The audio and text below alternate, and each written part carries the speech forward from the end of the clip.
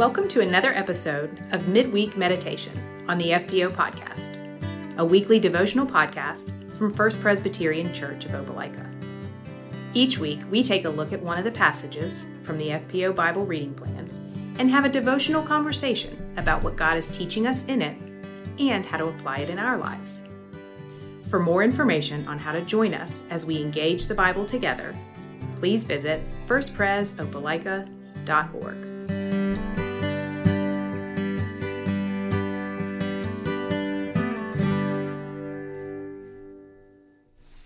Good morning, First Pres family. Hope each of you are doing well, and welcome again to this week's episode of the Midweek Meditation. James and I are here, and this morning we are going to be discussing a few verses at the end of John's Gospel, which we just completed reading together this past week. And so I'm going to read John chapter 21, verse 24 for us. And then we will dive in. And just for a little bit of context, John is wrapping up his account of the gospel of Jesus Christ. And at the end, he just very simply wants to remind us ultimately of the trustworthiness and the truthfulness of what he has had to say to us. So that will be what James and I are going to jump into this morning. So here is John chapter 21, verse 24. John writes, "This is the disciple who is bearing witness about these things and who has written these things. And we know that his testimony is true."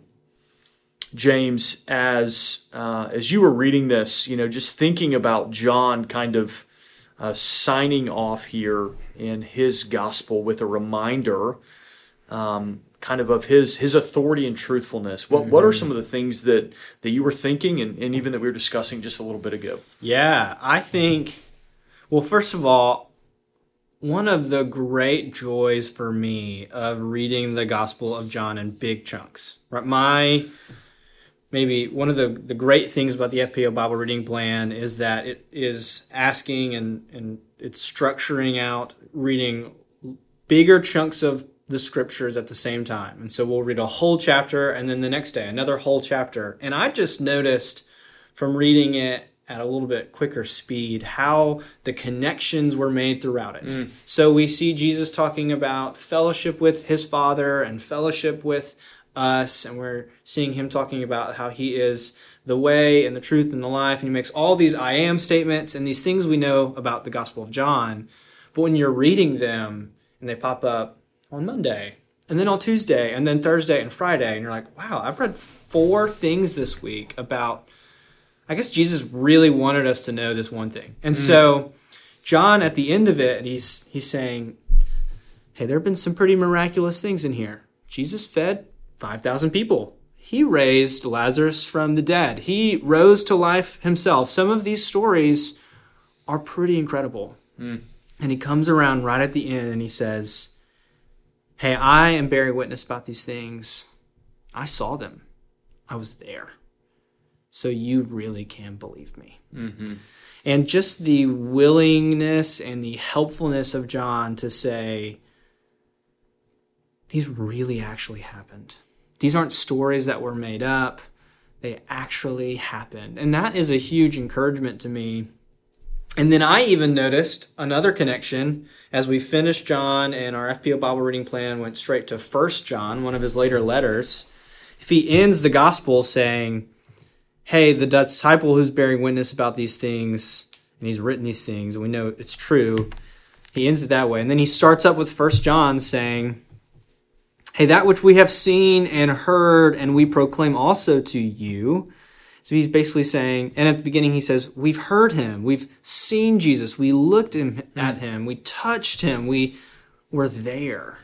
John has a pretty big emphasis, it looks like, of saying, believe me. Right. I laid by his side.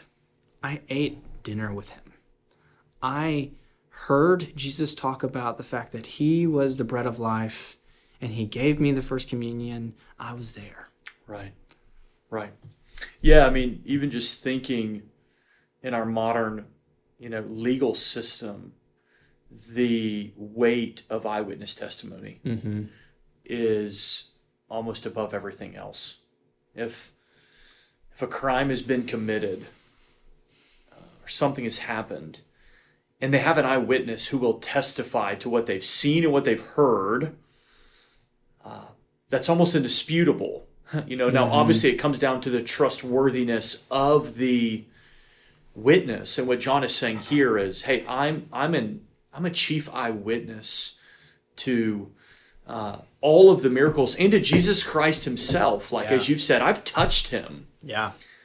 I've seen him. I've heard him. I've walked with him. And when we think that the stories of the gospel span, 3 years or so in the life and ministry of Jesus, that's a lot of seeing. That's a lot of touching. That's a lot of hearing, which is why John even says at the end, in the last verse of his gospel, now there are also many other things that Jesus did. Were every one of them to be written, I suppose that the world itself could not contain the books that would be written. What a way to end a book. Yeah, what a way, but he doubles down again and says, this is just a tiny, tiny collection of a few of the things that Jesus did. And as he tells us at the end of chapter 20, the point is that we might come face to face with Jesus, that we might see him and believe that he's the Christ, and that by believing we would have life in his name. And so if anybody is worth listening to as an authoritative person on Jesus, then John is it. Yeah. And that's what he's saying. He's saying, you can trust me. And so as you've thought about that for us, a few thousand years later, with these stories before us, how should that encourage us? How should that deepen our trust in the Bible as we try to dive into it devotionally? Yeah. Well, I'm going to answer that by first saying how I think the very first, maybe a common objection to that I've heard is, yeah, but he lived 2,000 years ago. John clearly wrote this book. I mean, he said he wrote this book so that we would believe. Is he biased? Is he actually all that trustworthy? He was leading a movement. What if this is just him trying to pull our strings? Sure. I think the first thing to know about that is, one of the helpful phrases that I've heard is that, everything we ever hear is biased. We all are coming from a perspective, and it's not that biases are bad, it's that bad biases are bad, to kind of put it playfully. And then secondly, there's not a single thing that any of us have ever known or learned or believed that we did not hear from somebody else.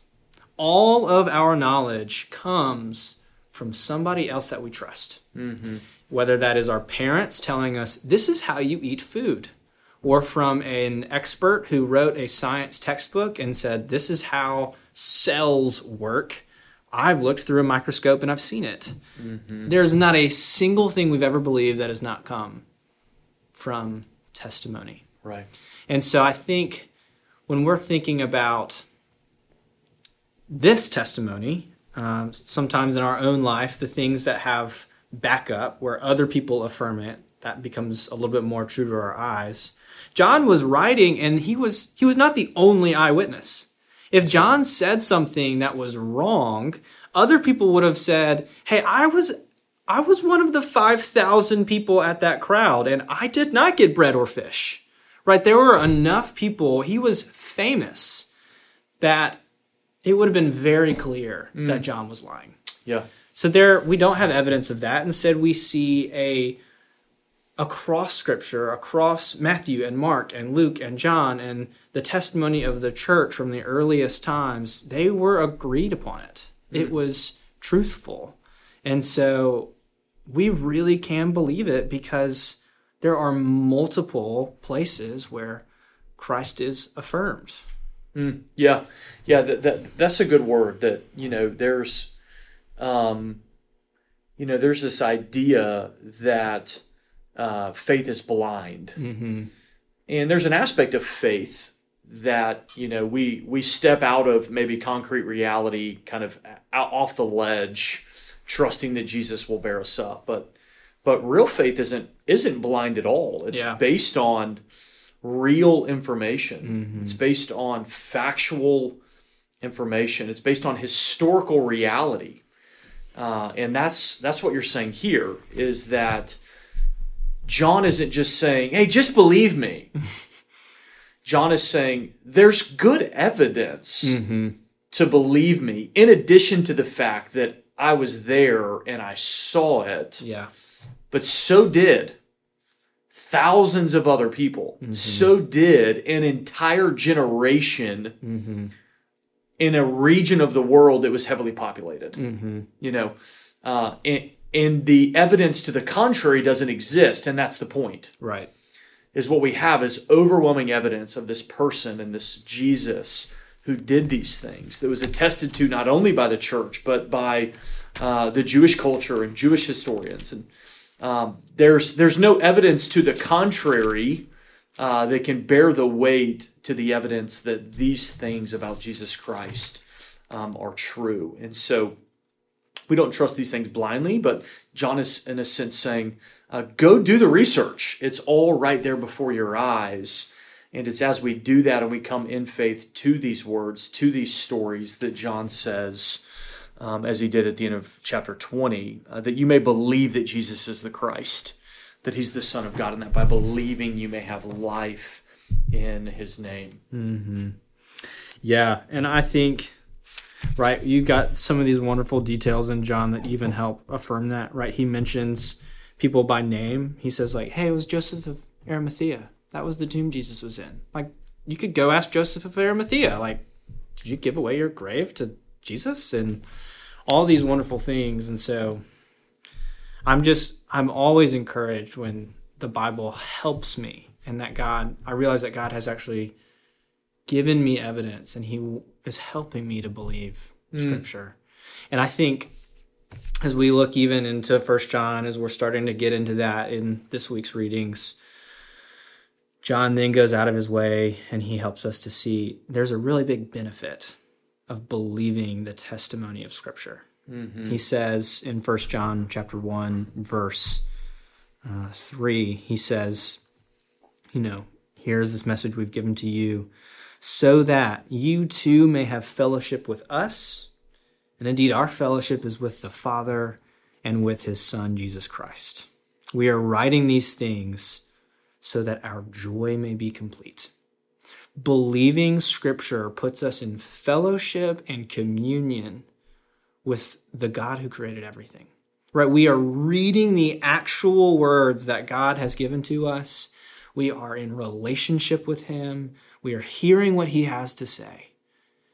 And so that means we are connected to him. Right? These are not just stories. These are powerful stories. And they have the ability to change our hearts, to show us our sin and our junk, and to encourage us to live in fellowship with joy with God.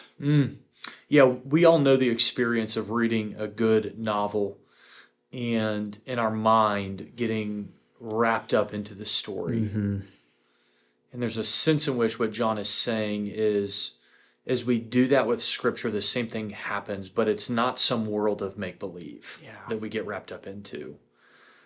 It's real. We get connected to the actual hero of this story, to God himself and to the Lord Jesus Christ, which could never actually happen when we read some other novel. And so as we close this morning, I just hope that this encourages you as you dive into your reading of the New Testament with us, that this is not just some spiritual exercise we go through where we read and move on.